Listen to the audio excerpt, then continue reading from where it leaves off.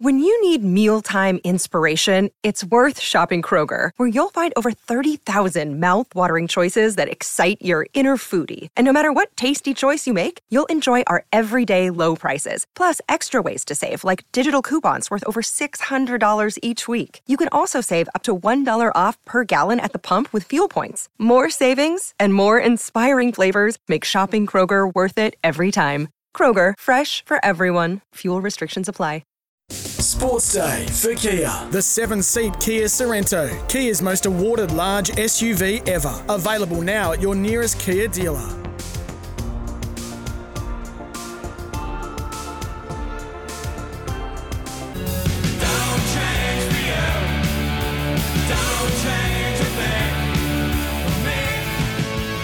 Great to have your company. Peter Vlahos here. Sports Day on a Thursday night, and I think everybody is just in the slipstream of the Socceroos' glory at the moment. Just fascinating. It's a great event, the World Cup. Everybody gets involved with it. All different cultures, all different nationalities. Now you know why it's the biggest sporting tournament on the planet every 4 years. Just before we speak to our next special guest, just updating what's happening in the NBL. Into overtime, actually, between the Brisbane Bullets and the Perth Wildcats. It's the Bullets lead 96-92. There's a great rearguard action by the Wildcats late in that fourth quarter to take it to overtime. They trailed by as much as about 8 points with only a little time remaining, and they stormed home, and now we're into overtime. So we'll keep you up to date with that. But at this stage, it's the Bullets leading by 4 in the first period of overtime. Well, a man that's been a coach, a manager of football clubs for a number of years. He was involved in the Perth Glory as their inaugural coach and as a man that played representative football for Australia. Unfortunately, never got to a World Cup. He played in that sort of barren era between 1974 and 2006 where so many tried but weren't successful. But since then, of course, since Australia has gone into the Asian Confederation, we're almost there every 4 years, which is terrific. Even though this time around in 2022, there were many who thought they wouldn't get to Qatar, having to go through the qualification process in relation to the UAE and then Peru. Gary Morocchi joins us here on Sports Day on this Thursday. Gary, thanks for your time. Yeah, good evening, Peter. Great day. Did you expect that last night? To be honest, I didn't think that we could beat the Danes, who obviously ranked 10th in the world, but what a fantastic day of celebration today with all the video footage of Melbourne, Sydney, Qatar. The Australians have really celebrated very well. So it's a fantastic day for, the true football in this country.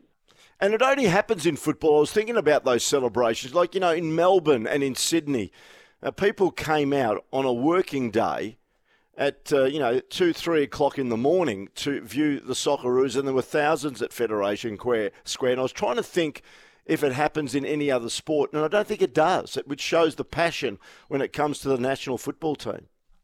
Well, it's certainly the passion, Peter, and it's a worldwide sport, and that's something that, there's some of the other sports don't have that worldwide nature of their sporting contests. And, when you get pitted against an overseas team, the people get out there and they want to celebrate, and they'd love.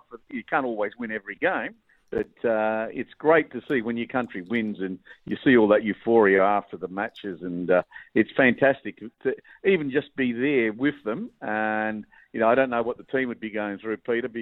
They would be ecstatic, and it's a full credit to them. They've worked their bollocks off under a lot of criticism, especially. No one thought they would qualify, but to go to the round of 16, that is some achievement. It is, when you consider there's almost 200 nations that start the campaign in World Cup qualifications around the planet. Here they are, the Socceroos, in the final 16 of those couple of hundred countries. Gary, this question I asked to our earlier guest, and I'll ask it to you.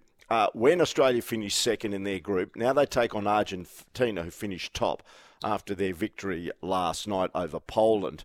Would the players be thinking post-match, damn it, we've been a bit unlucky that we've copped Argentina, it's going to be a tough match? Or would the players in Graham Arnold be saying, this is fantastic, a chance to be on the same pitch as Lionel Messi and the magnitude of Argentina, let's take them on? Which way do you think they'd be thinking? Well, I think on the day, any team's beatable, and I think they've got nothing to fear. At the end of the day, they can go out there, do their best. If it's not enough to achieve a result, bad luck. But they've got to the round of 16. Not many other teams do. They're playing at a nation that's probably regarded as one of the favourites to win the tournament, who started badly. So hopefully we're not getting them when they're really getting into a good run of form. But I think the players just got to focus. It's another game, but they've got to play as a team and contribute for the full 90 minutes. Who knows? The ball's round. They may be able to get a result. Interesting, isn't it? And when you look at it, there's been a lot of doomsdayers saying that defensively we will leak goals, and yet in the last 2 games there's been clean sheets. What does that say about the setup? Well, there was a lot of not criticism, but justification because of the lack of game time for the 2 centre-backs that have played, because Harry Sudo has been absolutely fantastic. He's only played virtually 2 games of football prior to the World Cup in 12 months. Going into that sort of competition with superstars playing and only having 2 games at a very low level as you're training for the series. And, he's been exceptional. Don't be surprised if he makes a 30-40 million pound transfer in the January window. And also Kai Rolls, who've come out of Central Coast, he's been fantastic as well, Peter. He went to the Olympics, did really well with the Olympics, got a contract in Scotland, and he and Harry Suter have really knitted together, and they formed the backbone of the team that actually hasn't leaked many goals, which is great for the country, and they're quite young. You mentioned Harry Suter, Stoke City, who he plays for in the Championship. All their supporters are saying, please, Harry, don't play that well, because they know they'll lose him maybe to a Premier League club or certainly to another club after what he's done in recent times for Australia. Their bank balance would be a lot better, Peter, at Stoke City. Now, when you look at the golden generation, Gary, in 2006, and Guus Hiddink was the coach there, Graham Arnold was an assistant. We've had Pim Verbeek, of course, another Dutchman. We've had these overseas coaches. You can even go back to Terry Venables, and, of course, we were unsuccessful with him, the England person, the England star, as he was as a player and as a manager with Spurs for many years. Yet we've got Graham Arnold, who comes out of Sydney, has played football for Australia. He's just a local, and he's got a bunch of lads that not many people gave a chance to, yet he's taken them to the last 16. So they've achieved what the golden generation did 16 years ago. What does it say? I know you've always been a strong supporter of backing localism, whether it be players or coaches. You've coached. You must be proud with what Graham Arnold has achieved. I think he needs to really have a pat on the back, Peter.